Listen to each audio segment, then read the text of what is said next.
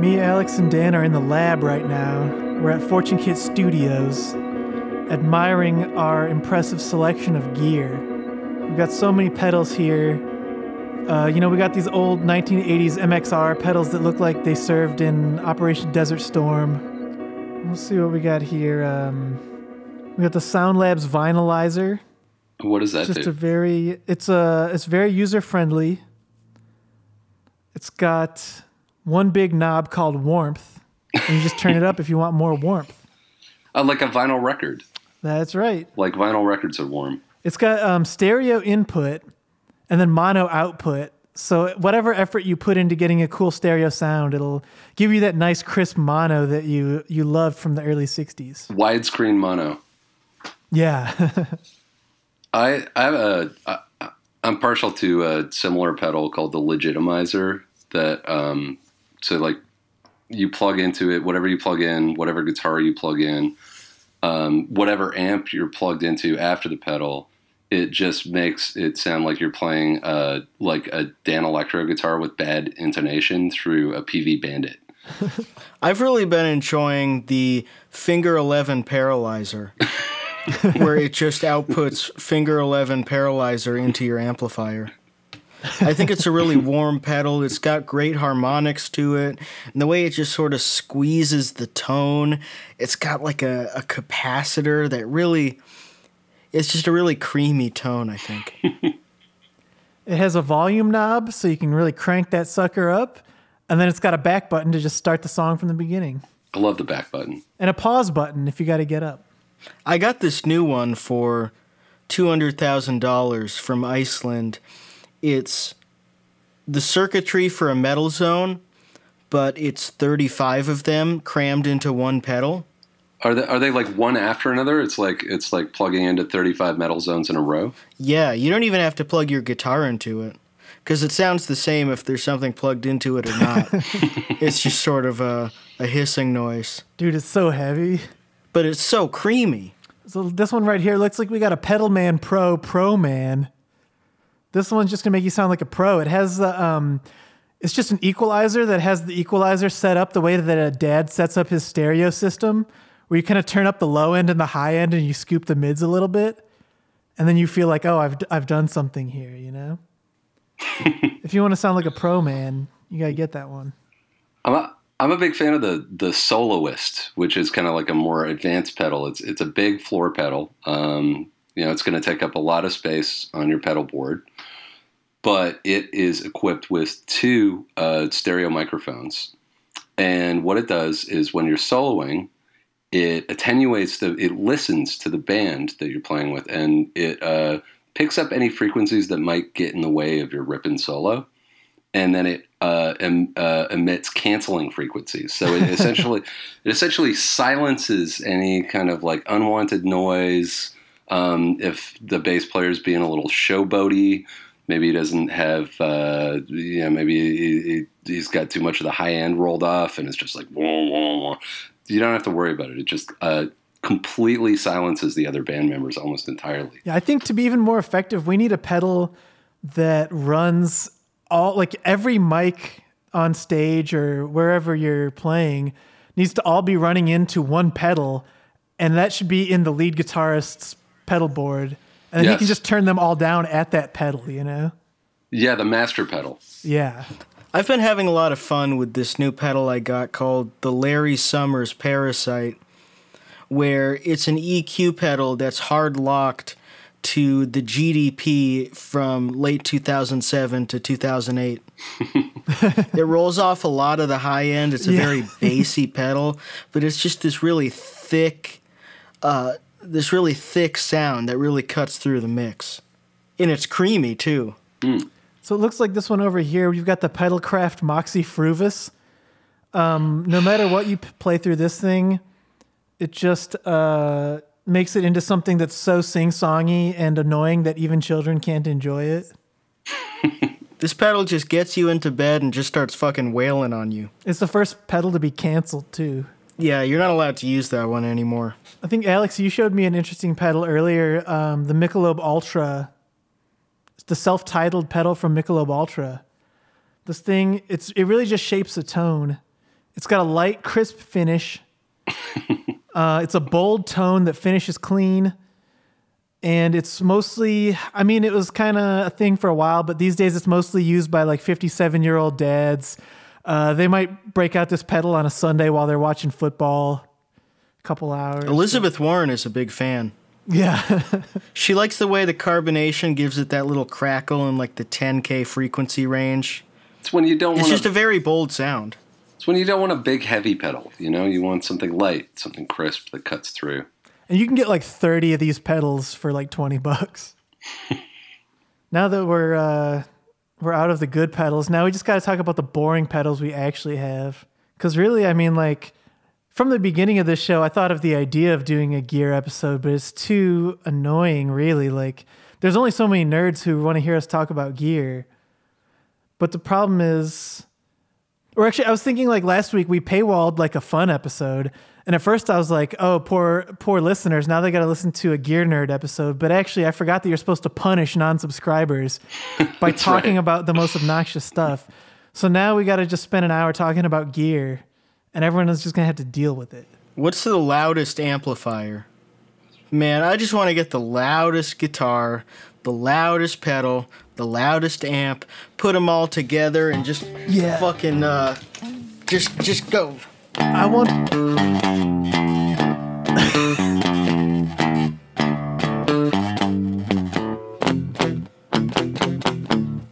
Just fucking on that Enter riff. Sandman riff.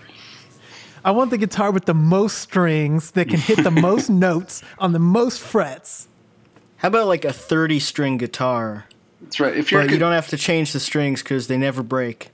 If you're like a construction worker, you're not going to your job with a tiny hammer. You know, you get laughed off the job site. Yeah, you're going to use a hammer that has 3 different things on it for hitting nails. 3 little hammer heads. That's right. A ball peen hammer. That's why they call it that. It's like begging to be made fun of. You're supposed to be made fun of for bringing a ball peen hammer to work. In terms, like, speaking of the loudest amps ever, you were showing us the most expensive amps ever, Alex, earlier. These Dumble amps. I was watching that video again that you sent us of like the guy who makes them, and his explanation of what makes the amp special is like you could barely make sense of it, but he's really just describing a tube amp instead of a solid state. Like he's not even describing what makes his amp specifically different. It's just all tube amps. What do his amps cost? Like $75,000 or something? You're saying? Yeah, minimum on the used market, $75,000 to $150,000. It's Alexander Dumble, the Dumble Amp Company. There's no piece He's of gear managed to that's worth fleece that. like Eric Clapton and Carlos Santana and guys like that. He basically just copied the Fender Overdrive amp and put a bunch of epoxy on all the electronics so no one can tell that it's just the Fender Overdrive amp. That's a They good think it's riff. some secret shit. And guitar players are so good at convincing themselves they hear things that aren't there. Yeah, Oh, totally. yeah. And dude, I'm looking at that amp right now, and you're right. Like, it even has the grill is a ripoff of like a Vox grill, I guess. But he's just ripping off other things that were already around at the time. The amp looks like the greatest hits of amplifiers 20th century edition. You know, Yeah. It's just like there's not. I don't know, amps schmamps. Does it make your guitar louder when you plug it in? Then fine, that's fine. Yeah. You know, There's just always diminishing Like- returns on that shit where, I mean, there's a difference between a couple different like levels of price definitely. points at time, but like over a certain point, it just becomes comically unnecessary. I think if you're spending like over $1,000 on an amp and it's not like some weird digital modeling thing, they're all the same, basically. Totally. I think that actually is really the cap. Like in terms of both amps and guitars, the best shit you're ever going to need is like $1,000 for each, you know? Yeah. Well, the thing about the guys who buy the super expensive amps, like Carlos Santana, I don't know if he's still playing out, but they're just playing through the PA, basically. Yeah. After a certain point, you're just playing through the PA. And it doesn't matter what your amp is, because it's just like a 57 plugged into the PA. Yeah, absolutely. Yeah, dude. totally. Which is why you need to do what excellent long-running post-punk band Wire does and just use Sans amps or pods. Yeah, it doesn't matter. Yeah, who cares? Literally. Who gives a It's shit? just, the only thing to me with that kind of stuff is just like feedback. Like, it's still easier to get feedback on an actual. It's simple. You just go "Woo" into the microphone. Yeah. You know, when you want to when you want to do the feedback part, when you want to get That's really, You just get a sound effect. yeah. You get a dub siren, but you just on your phone, and your phone is on a stand right next to the mic, and you just wail on the dub siren. You just get two walkie-talkies and put them next to each other and turn them both on Yeah, that's in front of a microphone. It's noise music, baby. That's it. I think I actually watched like paid money to go see a guy do that in Victoria, British Columbia in the late 90s when Japanese noise music was at its absolute like saturation into the cultural mainstream. Totally. Yeah. I went and saw a performance that involved Fisher Price walkie-talkies and a delay pedal. It was totally sweet. The thing that made me like understand Japanese noise music as like a cultural phenomenon was the drummer from Boris once said that it's the Japanese blues basically. Yeah. And that made a lot of sense to me because it's like the culture of Tokyo and just like, you know, I don't know, the vibe of like a big city where overworking yourself is like a cultural value and shit. Like it makes sense why that's like the music of anguish or something. Yeah. Had a very, like, It seems elegant like way a of pretty putting it. noisy place. Yeah, exactly. Yeah. Totally. They're not all very loud people, but there are a lot of people packed into there. Mm-hmm. It's got to be pretty bustling. It's maximum saturation. Yeah. I mean, some of that stuff is legitimately good, but what's not good is someone who listened to it for a month and then was like, I can do this. Yeah.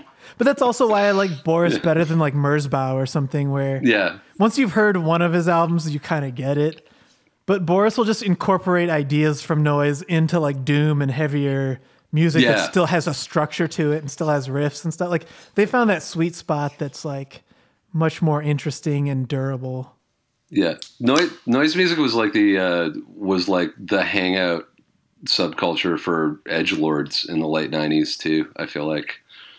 You know? Like everybody's if you were like if you were living in Philadelphia and were into the noise scene, you would put out a record that had like photocopied like bondage images on Yeah.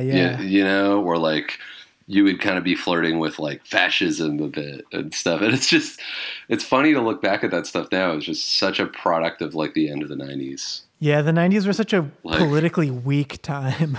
Just pathetic. Yeah.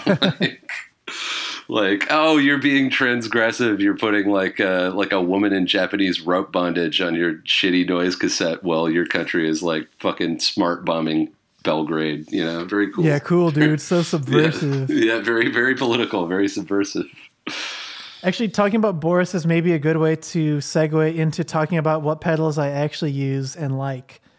Because the fuzz pedal that I always use is this thing called the Eau Claire Thunder by these people in Wisconsin. I think it's like a husband and wife who run the company.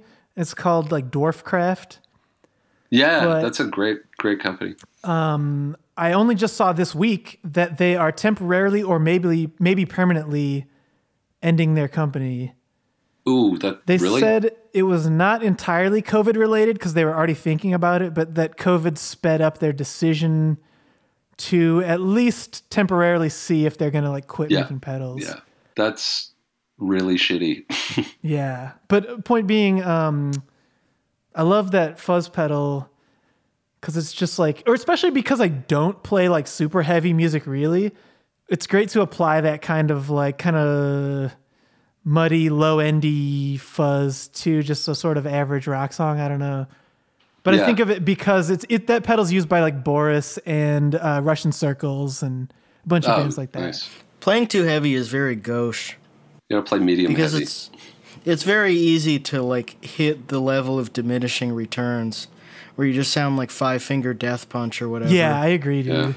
Where you're like everything is just blasted as loud as it can be. Brick Wall Limited. That's another reason Boris is good. Is And if 'cause you're they trying that always hard, play you against just seem that. lame. Like, if they're doing like a really slow, heavy, doomy thing, like Wata's vocals are so beautiful and like very serene and like melodic. You know, like they always have some way to cut against that, and that's how interesting heavier bands will make it work. You know, That's like kind of like you have to do something interesting with it because we've already hit the limit. Like in the 70s, people were searching for the limit for how heavy music can get, and I guess probably in like maybe the late 80s it was reached, the early 90s. Yeah, totally. Yeah.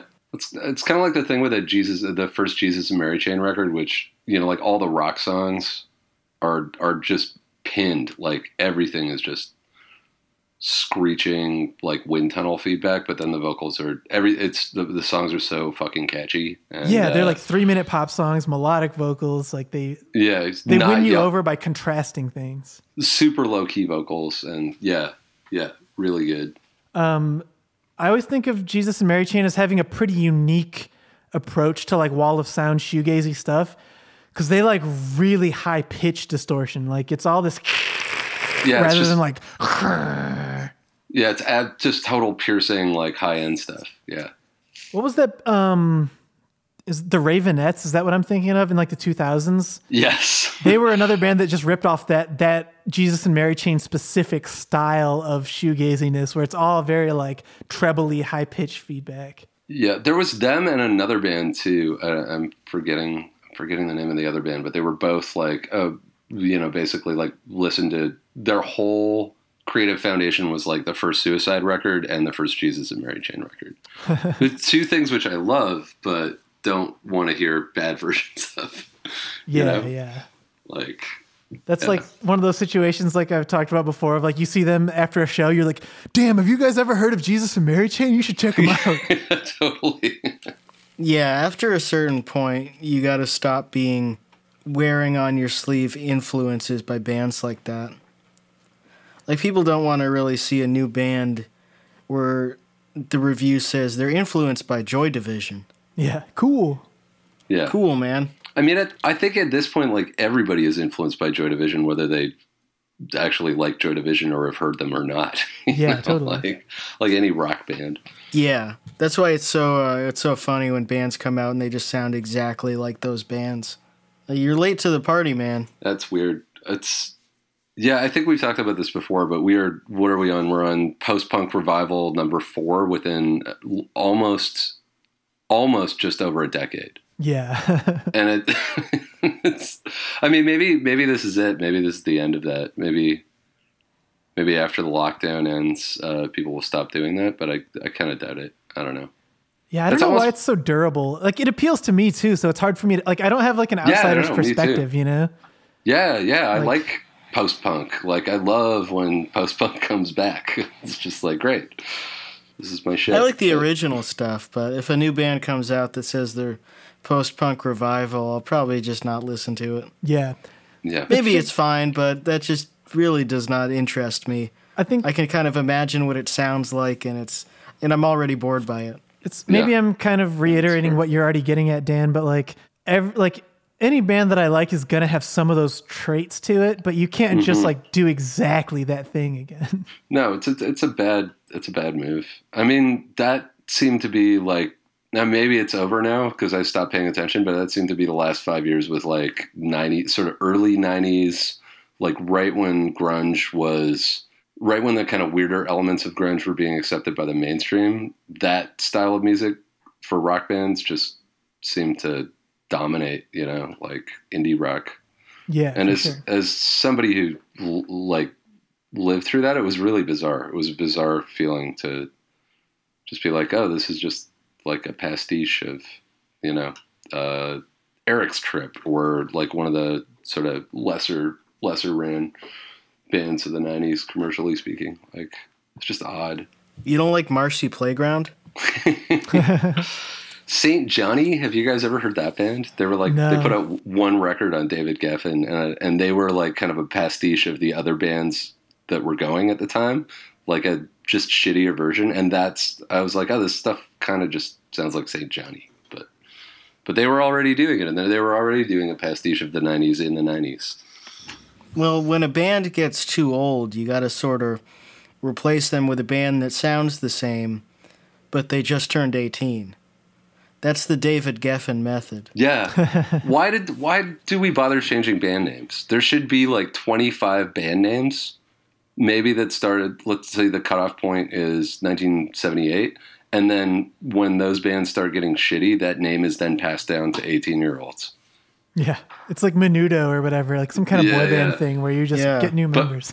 But for orchestras, I guess. But for every orchestras rock band, keep the same name. Oh, that's a good point. There should just be the Chicago Rock Band. New members. Yeah, Chicago Rock Band, the New York Philharmonic Rock Band. Yeah. It's like downtown Lower East Side Rock Band. Time to give it to someone else. Yeah. I'm trying out for noise guitarist for the Chicago Rock Band. Yeah, totally. At least you'd be covered by the fucking union. At least the AFM would cover you at that point. This is the solution. That it just means that only 150 people at any given time can be making money playing music. Yeah. That's the actual nail in the coffin of rock music. Yeah, totally. It's like the standardization and like academic thing where CEOs want to pay $150 to take their clients out to see a rock show by the Chicago Rock Band. Ladies and gentlemen, are you ready for London post-punk band? Yeah. Oh, that would rock. Yeah. Oh, that was a very tasteful allusion. Somehow it still magazine. got John Lydon as the singer. I'm trying to think of other pedals that are worth talking about in terms of stuff that I actually like. Actually, we should talk about this, Dan, because it's the newest thing that I've been way into that I just ripped off from you. The Shallow Fairfield, Water. Yeah, Fairfield Circuitry, Shallow Water. That pedal is like a little gem. It's like a little secret weapon. But it's so cool, man. I love that thing, and I use it on keyboards too. I use it on synths all the time. But it's basically like a low pass gate like you'd find on a Buchla. So like depending on how hard you play it, the gate opens or closes and lets in more harmonics. But then it's got a sample and hold circuit that bends the pitch of your guitar randomly, either stepped or smooth, like either kind of portamentos its way through the pitches or has this kind of blippy stepped quality to it. And it's really, the thing I like about it is it's really subtle. Like it doesn't really do extreme effects. It just adds this disorienting kind of pitch wobble to everything, or like almost like a irregular chorus. You can dial in a lot of different sounds with it, but it's great on everything. It's great on drums. We ran Sam's drums through it constantly. Nice. I need to try that. Yeah. Sounds really cool. If it's like anything, it's kind of like a chorus or one of those kind of time effects, but it's not, because like you're saying, like the low pass gate and stuff makes it hard to describe. Like it's a pretty unique fucking thing. Yeah. And I would just describe it as a character pedal overall, where totally the only stuff I've recorded with it yet, I recorded like one or two songs that I'll use for Fortune Kid eventually, where I was using it to like, I was just like doubling rhythm guitars and doing one with it and one without it. And it adds like a really interesting amount of like depth, but you can't place what it is, which is like really cool. Like if you turn the pedal on and off, it's a huge difference, but you can't place it when you're listening to it on like a rhythm guitar. And I think it's like super cool.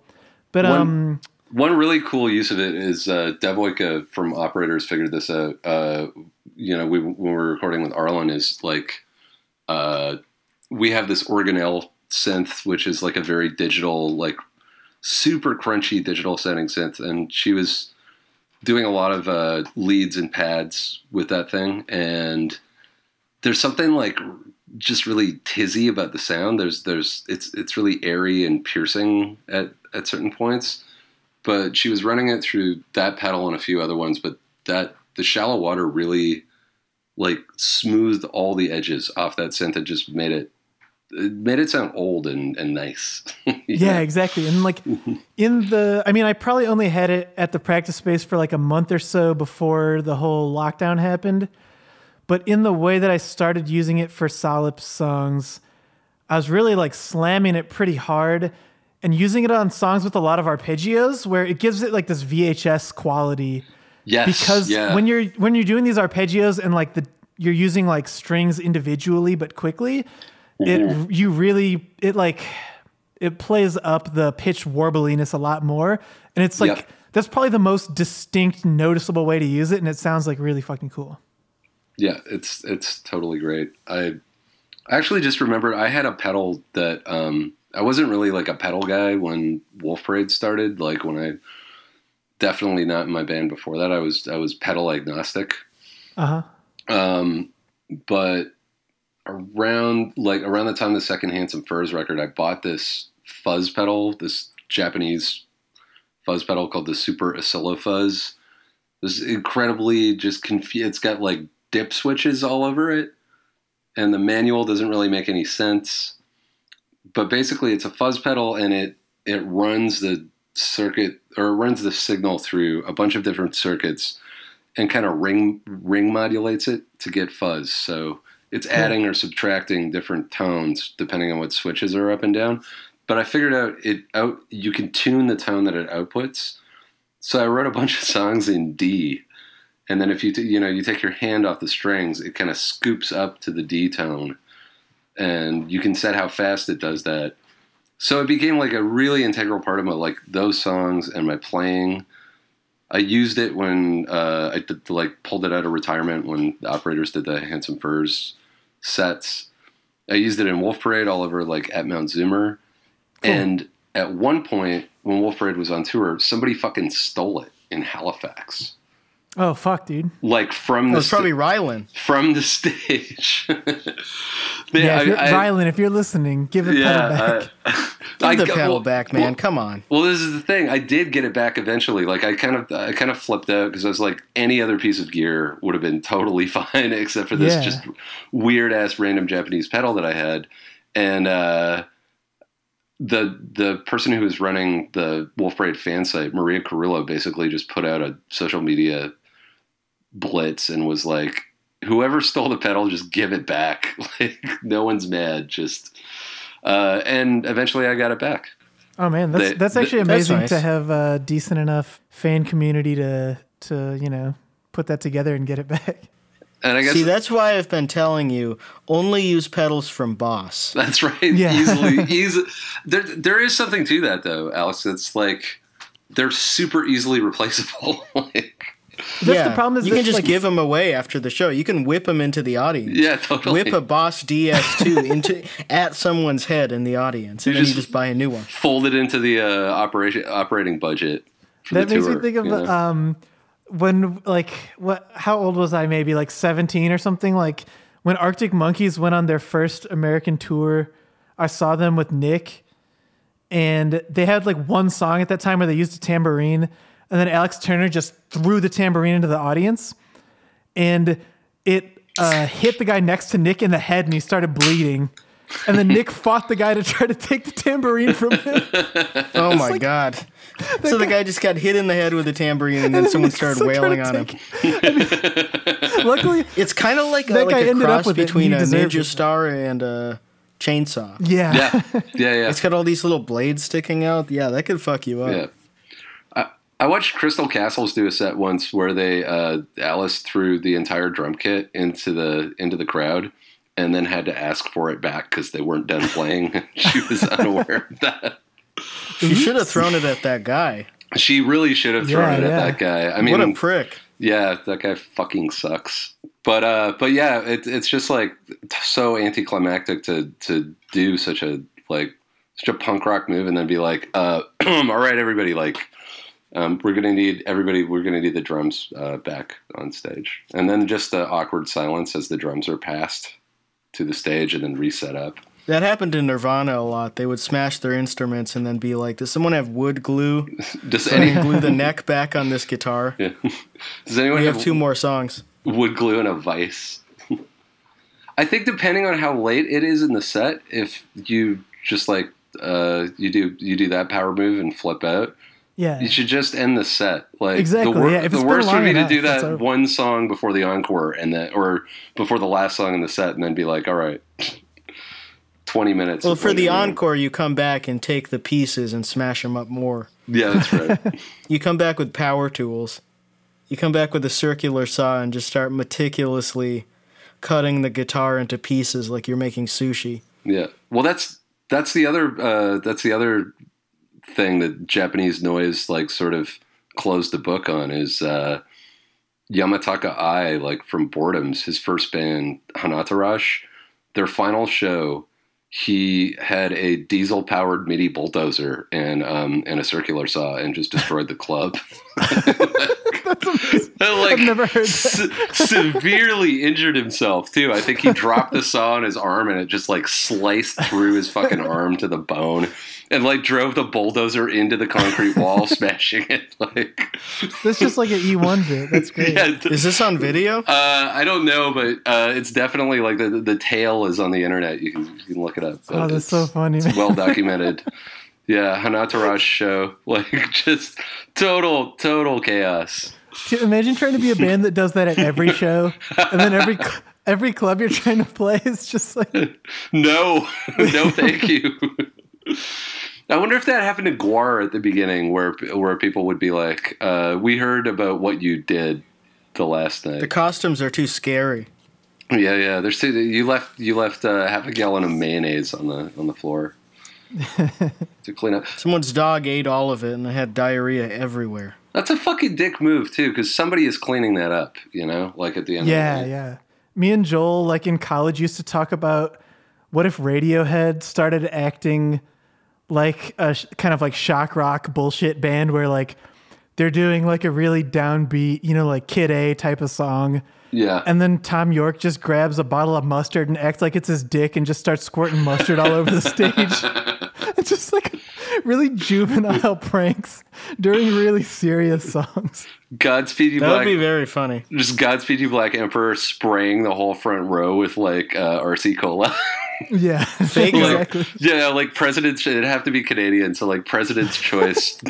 They have like a wet T-shirt contest. They're getting girls to come and have President's Choice dumped on them during this like 20-minute noise rock epic. And During the climactic passage of F sharp, A sharp, infinity or Yeah. whatever. Yeah.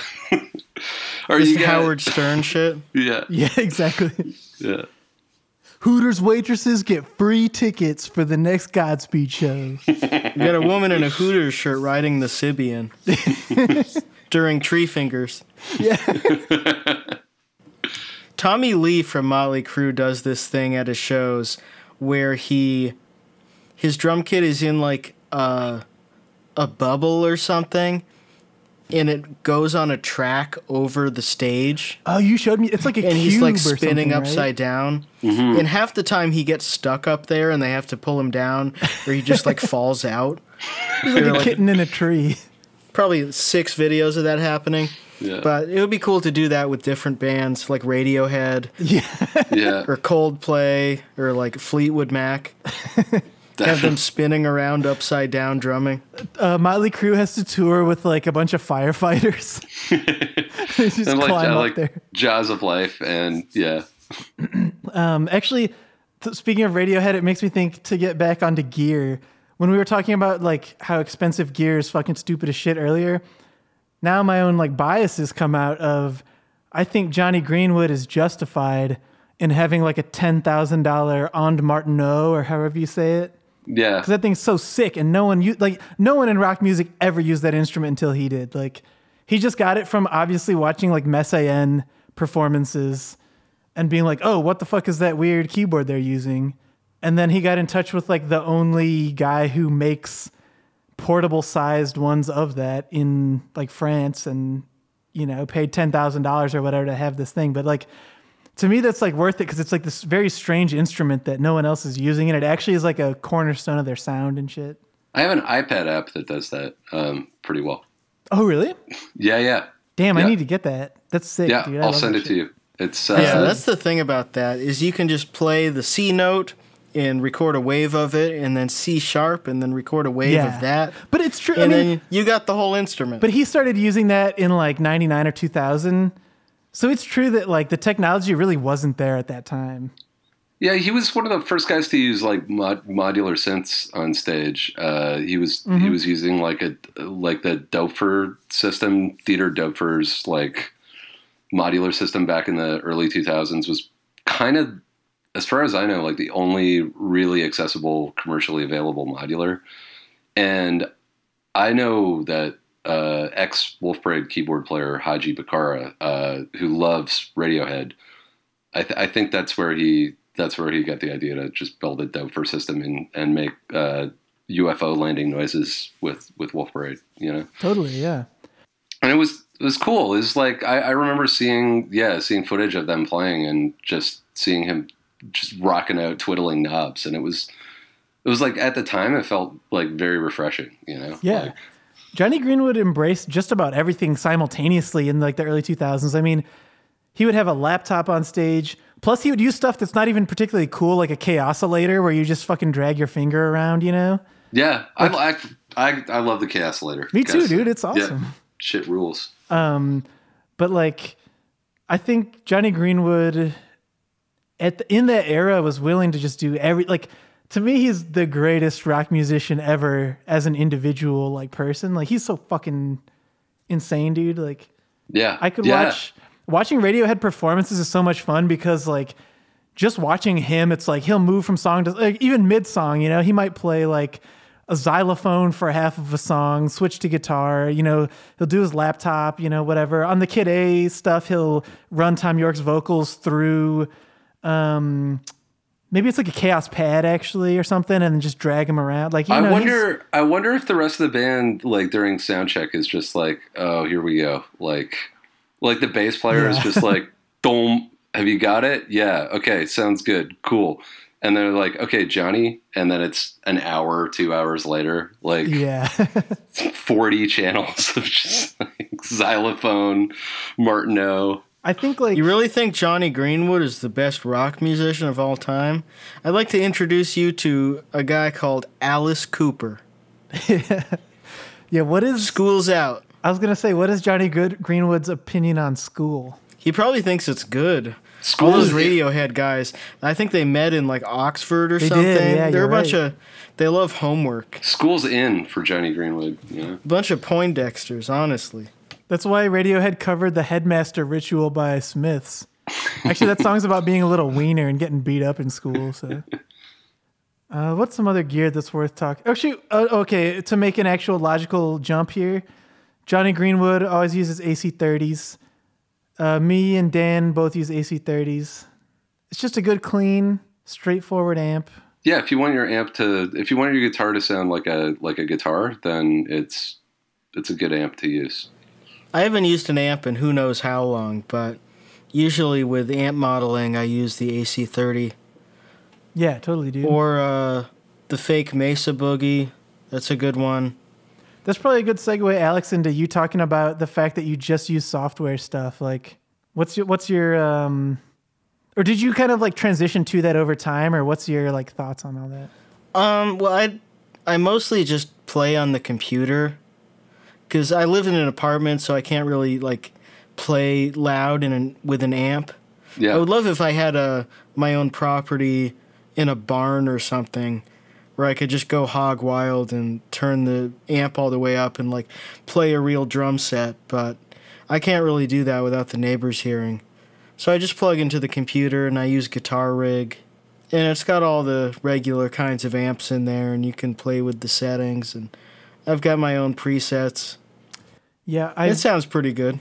I very recently got Native Instruments Complete with like their, you know, guitar amp simulator shit and Contact and all that. And like getting back into the conversation that like plugins are so much better now than they used to be. I'm definitely like very impressed by a lot of it so far. Oh, I was going to say earlier, it's insane to me that people used to make music on computers in like 1998. Yeah. Yeah, totally, I was- dude. Because it took so long for shit to not crash constantly. Even in like 2010, I remember on Windows XP or Vista trying to use a DAW, and it would just, if you put in a third-party plugin, it would crash. If Yeah. you changed any setting, it would just crash. And it would like, you would have to have the buffer size so high and like the latency if you had any plugins going, and it would have a delay or else it would start crackling. And there were people using Pro Tools in like, I don't know when that shit goes back to, maybe like 1988. People using mean, it on like I don't- Amigas or whatever. I don't think it was like Pro Tools wasn't really widespread until like mid to late 90s. And actually, what this is what's really funny is that like you're saying all the correct problems with it, where it was just a pain in the ass to use because like the like RAM and hard drive space and stuff weren't there for like dealing with having fucking 50 tracks and shit. But the hilarious thing was like in the late 90s, the people like the cultural attitude toward Pro Tools was like, man, this for the Backstreet Boys. Yep. It's not for real music. Yeah. It's so fucking stupid in retrospect, man. Yeah. I was The definitely Backstreet Boys had great mixes. I was definitely firmly in the like recording on a computer is stupid camp, like because I had like post-hardcore brain poisoning, you know. So I had recorded like the first couple real records I recorded were with the guy that recorded a bunch of the Dayglow Abortions records. I don't know if you guys know that band. No, I don't. They're a shitty punk band from the 80s. They had a album called Feed Us a Fetus. What were the names of the band members? Was Let it like It- Johnny Fuck? Yeah. It was Garrett. So our first record was recorded over Dayglow's master tapes that we had to get from Gary Brainless's house. Oh, Yeah, yeah. And one of the other members of Dayglow's, his name is. I'm not sure if he's still alive. I would be surprised, but his name was Lettuce. And he was the first confirmed case of scurvy in Canada in, I think, almost 100 years. scurvy? Yeah, because he basically lived off of hot dogs and ramen That's Oh an my amazing God. story. and beer, and he got scurvy. And I guess the story was his doctor like lost his shit on him and was basically like, if you had have eaten like one piece of fruit or vegetable every week, you would not be in here with bleeding gums and like an ancient disease. You fucking God, idiot. that's so funny. Like, yeah. So Native Americans knew that you could cure scurvy by boiling pine needles yeah, that's right. because it has vitamin C in it, and that cures scurvy. And Canada is like 90% conifer forest. Yeah, especially where Lettuce lived, which was on the island that I grew up on Vancouver Island, just covered in coniferous trees. The whole country is just vitamin C. The To water, get scurvy, that's an accomplishment. just That's water pretty cool. everywhere, and not a drop to drink. Like that's really it. But yeah, we recorded like firmly on tape for a long time. We were just like, every band I was in was just like, we got to use tape, and then I think Wolf Parade was the first band I ever recorded on So that's interesting computers with. to me because I know that like Isaac Brock, he had started using like for Moon and Antarctica, they use Pro Tools. Yeah, And I that's right. think it was like interesting to him. I mean, from what I've read about it, it's just because they recorded that in Chicago, actually, at the studio that's not there anymore. yeah, They should have had a smaller hard drive. He- Album's too long. Yeah, it is actually. I mean, they should have cut It's a like pretty 10, long 15 record. minutes, but that's one of my favorite albums ever. yeah. But I just remember that that's an album where he kind of embraced Pro Tools and was just very curious to learn about it and was just like, oh shit, how do you do this and this and this while they're recording it? I think part of that So I'm was curious he- from your perspective of having worked with him after that. Well, I think part of them embracing Pro Tools was he got his jaw broken because he lipped somebody off in the park. Oh, I've heard that story. in yeah. Chicago, and he had his jaw. He used to go hog wild. Yeah, he was a wild. Has he wild man. calmed down? I think he's calmed down. Yeah, he's definitely calmed down over the years for sure. But he was a real crazy dude, and I think they had a lot of extra time to like mix stuff, So Yeah, for sure. that might be. But when we did our first EPs, it was all like Arlen recording on. I think the first thing we did was like a digital 8-track, like which is a terrible format, but yeah. but yeah. And then when we went into the studio to do Apologies, it was like this big, for us, like big fancy studio, and we recorded everything on tape. And I think we did some of the vocals digitally, like on Pro Tools or whatever they were running. But then that all got dumped to Pro Tools and Yeah, mixed for sure. in LA. But the mix was really bad. So we kind of took everything from there and then had to like end up re-recording a bunch of the album. And I think like All Believe in Anything, like basically Spencer and Arlen mixed that on Spencer's G3 like Mac. You know, Was it the colorful one? No, it wasn't the colorful one, but It was the I forgot those existed until just now. Actually, I'm Man, curious, Dan, while we're talking about like Wolf Parade and recording experiences, like how has it been doing the more recent albums where, what's the guy's name who produced the last couple? He's been around for a super long time, but obviously like John Goodmanson. Though it's a whole different era now than it was when Wolf Parade started, you know? And yeah, it's like, you know, we went through like a weird mid period where we were still kind of Pro Tools phobic, like post Apologies, and Arlen bought this totally proprietary, like sealed off recording system called Radar, which was like digital audio converters. I think it had its own keyboard and monitor. It had like a fucking trackball, you know, like not like a mouse pad, but like a trackball. And it was all self-contained. It was like a very small operation. It was like one guy who built them. And the idea was that this, because it was just proprietary for that, the sound was closer to tape and you could kind of scrub it like you could with tape. You can do the same kind of like really precision grid-based stuff. But eventually, like Dante and Spencer both bought Reaper setups. Or not Reapers, sorry, Radar setups. Okay, yeah. It's Radar. And we did the EP that we did, like when we reformed, we did on Radar, and I was just like, this fucking sucks. This system is just so, after having done like the things that changed between Mount Zoomer and that EP, like that's like nearly a decade, right? Between those. It's about a decade, yeah. Yeah, it's a whole different world digitally. Yeah. So yeah, now working with John, it's you know, it's a combination of Pro Tools and tape, and yeah, that's the actual way to go, is use everything strategically. Like, I think some of it is like for effects and stuff is process based too. Like you know, like my studio that I have with Devoika, like our recording studio that we share with our buddy Andy, who mixed Radiant Dawn. We have a setup where it's a 1-to-1 thing with a mid-level mixing board, and then like we have a tape machine, but we haven't turned it on in a year, and then outboard effects.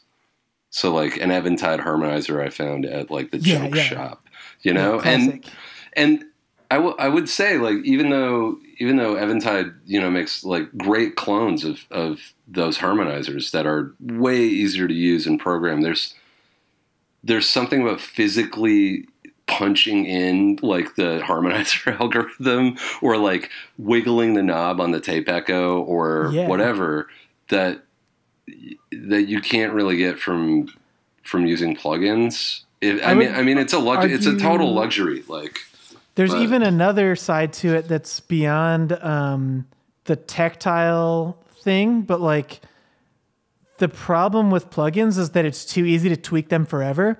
And when you have outboard gear, you're going to kind of find your settings and you're going to find what you like, and you're definitely going to like stick to it. And I think that plugins invite a lot of like revisiting of like, I'm going to tweak this. Yeah. Not good. That's always going to be a virtue of outboard gear, is just like set it and forget it. Well, that's like over exaggerating it, but it's an immediacy, and it prevents tone questing, which is kills a session. Like, that's my least favorite thing. Like, it's good to I think it's good practice to set aside time for tone questing, you know, like with effects, especially. Like, I think it's different with synth sounds where you're really like shaping something that's going to go to tape. So it's important that you put the time in, but with like minor effects tweaks, you gotta put a limit on the tone quest, man. Agreed. That's why you make presets. So you find it once, and then you go to it again for something else. So you don't have to find it twice. Yeah, exactly. And if it sounds the same, if it's the same effect as something else on the record, that's fine. It's consistency. Yeah. Because all the records you love to listen to have, like, oh, it's the same reverb on. Yeah, it's a limited palette of unique Yeah. stuff. Like, It was recorded in like 8 hours. Yeah. yeah. With the same shit at the you same find a settings. handful of really great tones and then use them for that record. Because that's the whole point of the record, is to feel cohesive anyway. You're allowed to reuse shit within like the same record, Yeah, I don't know when. I mean, maybe digital recording as a format getting really user friendly and really workable and less buggy kind of lended itself to people needing to make every single song sonically and effects wise different than the other songs on the album. Like that was a thing for a while, was just, real like pet sort of crazy quilt records, Yeah, definitely. There are people that sometimes the filters, like the noise gate for your creativity, is set just a little bit too high, Yeah. Yeah. Yeah. and it's letting some of the chair squeaking through. I feel like you can definitely tell a band that is surrounded by people who are telling them that they're geniuses, Yeah, I don't know how I would do in that situation. everybody I would wa- hope that I would still maintain a filter, but Yeah. I don't know if you're like, you have the financial ability to only surround yourself with people like that. I don't know what that does for art. I think sometimes it's good. Sometimes people who are like super rich or whatever, like David Bowie, are still able to put out stuff that's not garbage Yeah. Yeah, and for a that's- long period of time. But sometimes it's people get that like feedback loop and it just drops off completely. Well, basically, it tests your internal compass. Like, when you become that rich and famous, all you have left to go on is that internal compass. And if it was never there, then you're going to just believe whatever the fuck you hear and become really shitty. But if you always knew to you what was good, then you'll keep on making what was good to you in the first place, maybe. But Yeah. also, well, the other pitfall is you could just stop caring about what you're doing and just turn in garbage. But different That's thing. almost the word. Like, I'd rather listen to a failed experiment by, or a sort of failed expression of someone's giant artistic ego than listen to somebody who's like showing up for a paycheck, basically, or maybe who's just shown up and was like, we're going to do what we've always done. Like, yeah, exactly. Yeah, Punch there in, has punch to be out. something to dig into. yeah.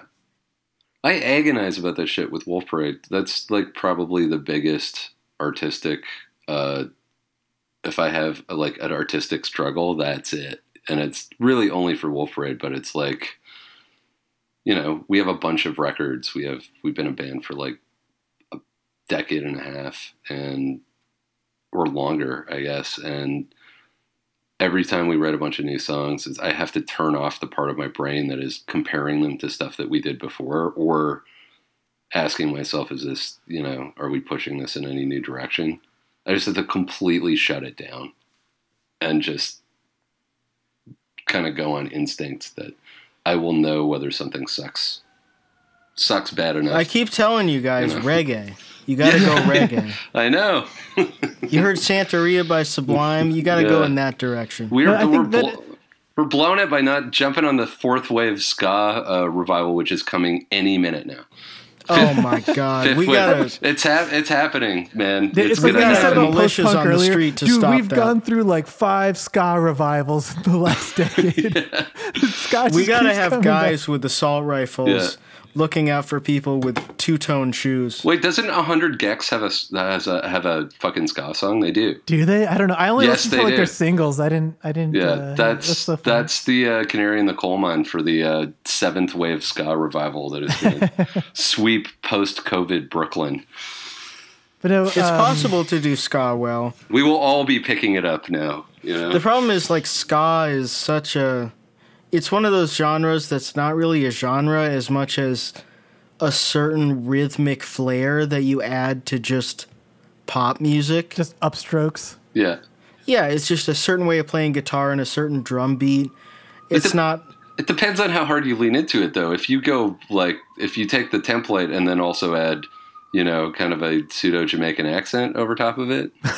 You got to go full Adrian Brody. Get dreadlocks. Yeah. Get into the whole character. I just bummed myself out thinking about a post-COVID ska revival. No, that would be really funny. It makes I'll sense. participate in it. Who cares? It's upbeat, energetic music, with real instruments like horns. It's the kind of thing people are going to want after being stuck at home. And everyone's going to be like, Oh, this sounds man. like that Why You Gotta Be So Rude song. Yeah. By 311. It's gonna, yeah. I would think like if quarantine ended and a bunch of people were suddenly really good at trombone, that would mean that they're practicing now. Oh, That's a good point. Which is a pretty good bit if you're in like a 13th floor walk up in Brooklyn and you're just practicing Yeah. trombone all day. My neighbors hate me now, but they're going Yeah. to see me on YouTube in a year. that's funny you should mention that, Alex, because there's this guy, music critic Dan Ozzie, who I saw a tweet of his a couple of months ago or a month ago where he was like, holy shit, there's a guy like on the other side of the lot practicing trombone. And then a few weeks ago, he was like, somebody has joined this guy on trumpet, like in a different apartment, It's already happening. playing ska No music. talent. Playing No ska talent. music. Uh-oh. So it's I walked Bob Dylan out on stage in 1974. Got no talent. no talent. Yeah. All right, well, now I'm in favor of ending the lockdown just to get these ska people out of their apartments. Trombone is a weird instrument because it doesn't have the set tones. It's like it's like an Owens it's like a Martineau. fretless bass. Yeah. In classical music, they didn't do like the slides and stuff really as much as would warrant having an instrument that hard to learn. Number 1 comedy brass instrument, trombone. Number 2 comedy brass instrument, tuba. Of course, That's yeah. that's it. That's the No question. That's the list. Flugelhorn's pretty good. Oh yeah, okay, flugelhorn. Flugelhorn. Classic King of the Hill motif. Yeah. Dan, getting back to what you were talking about a little bit ago, I think it's like I was saying with like you have to have an internal compass of what's good. I think Wolf Parade has remained consistent because despite having done a bunch of albums, you just have a good enough internal idea of what's not retreading the same ground that I think every album does have its own character and shit. I think because there's 2 principal songwriters and then Arlen who does like a ton of production and arrangement work. Like there's always a tiebreaker with Arlen, but like I think Spencer and I managed to keep ourselves in check, and we also both got to get our weird shit out on like other projects. Like I don't think Wolf Parade would have been like a fight in the studio if we had been trying to play Dragon Slayer songs, Yeah, totally. where I was like, we need to stop using like, we need to just use a sequencer. Yeah. Arlen hit the sequencer, Yeah, Like, that's a good point. so But it's so but that, that's, that even that I helps. think even that is kind of what I'm saying though, of like yourselves well enough to know where to put what ideas. Like you're not trying to force ideas that everyone else is gonna hate. Yeah, for the most part. You go and check. It would be kind of interesting if every solo project and side project was just released as Wolf Parade. Yeah. I mean, maybe we It blew would confuse people. Maybe we blew it. Maybe That's we more should like have the been. Fortune Kit here thing of just put the Lizard song and the ambient thing out in the same name and let people sort it out. Let Yeah, God that's sort right. them out. Yeah, that's right. It's right. It's like a smorgasbord. You can like a buffet, like an all you can eat buffet. You don't have to have the penne with tomato sauce. You can have the chicken with cream sauce. You don't have to have the lizard meat. You know, yeah. You don't like lizard? No problem. We got Have salad. some wine. Have some wine. Have a sip of wine. First and foremost, this is a Christian podcast. Yeah, that's the foundation. That and regime change in Venezuela. Yeah. Oh, we got to get them out of there.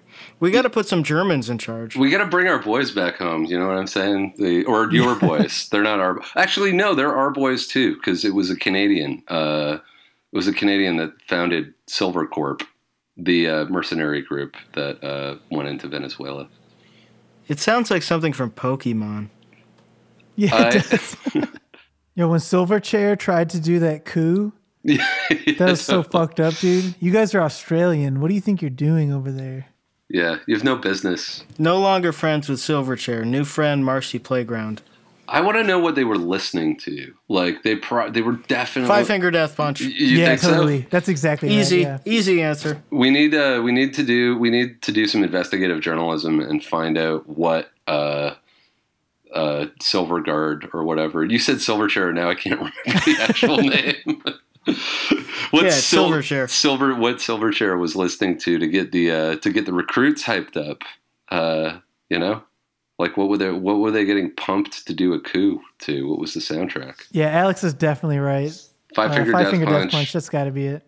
Possibly like some classics like Korn, maybe.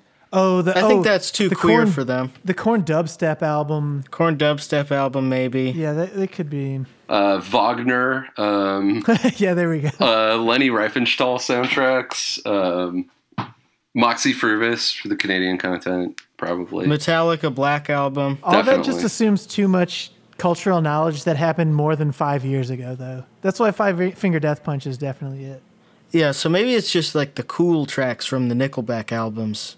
Yeah, totally. They don't get released as singles, but the songs where they talk about fucking and drinking, Deep cuts. the hard rock songs that are track 4 on the album, that's what they're listening to, the deep tracks. I think to come back around to Gear Chat, we need to get Five Finger Death Punch on here and tell us how they trigger their extremely shitty sounding kick drums. And ask Zoltan what kind of guitar, what kind of V-neck he's using for his solos. The guy's name is Zoltan? Yeah. Love that name. It's a great Hungarian name. Beautiful. Yeah, they have. Is that his real name? Yeah, it is. They have a good music video. His real name is Zoltan Bathory. Yeah, he's shredding in a swimming pool for the solo. It's really good. Let's just have Zoltan on and talk about politics. I don't talk to Hungarians. Let's talk about. You think he's an Orban guy? I think I would assume he's an Orban guy. I don't like how separate their language is from the rest of the European languages. They think they're better than everybody else, and I don't like it. Yeah. I don't know what they think they're doing. Their language originating like east of the Urals. Come on. Well, I think we talked about all the gear that's out there. Can't imagine what you would want to know about gear that we didn't cover. It's true. It was a deep dive. Look up Line 6 amps. It's got the whole package in one small amp. You can go from clean to insane with just the turn of a dial. Or press of a button, you know? That's the niche legendary market. Tone from Line 6. Eric Clapton, Line 6 amp. Line 6 is a very niche product. It's not for most people. It's only for people who are smart enough about guitar tone to realize that it's not insane enough. Exactly. Like there's a certain level of insanity you can get you can get it from just about any amp. But if it's just not insane enough for you, that's the only way to go. I want so much gain you can't hear the notes anymore. If I can hear what's going on, what I'm playing, there isn't enough gain. That's why you got to take a Line 6, take the aux out, plug it into another Line 6 amp, turn that one to insane too, and then you can sound like Dimebag Derek. R.I.P. Yeah, check out R.I.P. Check out Dimebag Derek on Truth Point every week. Yeah. Wednesdays on Adult Swim. That's right, he's still alive. I think we summed it up here though. Gear Talk concluded.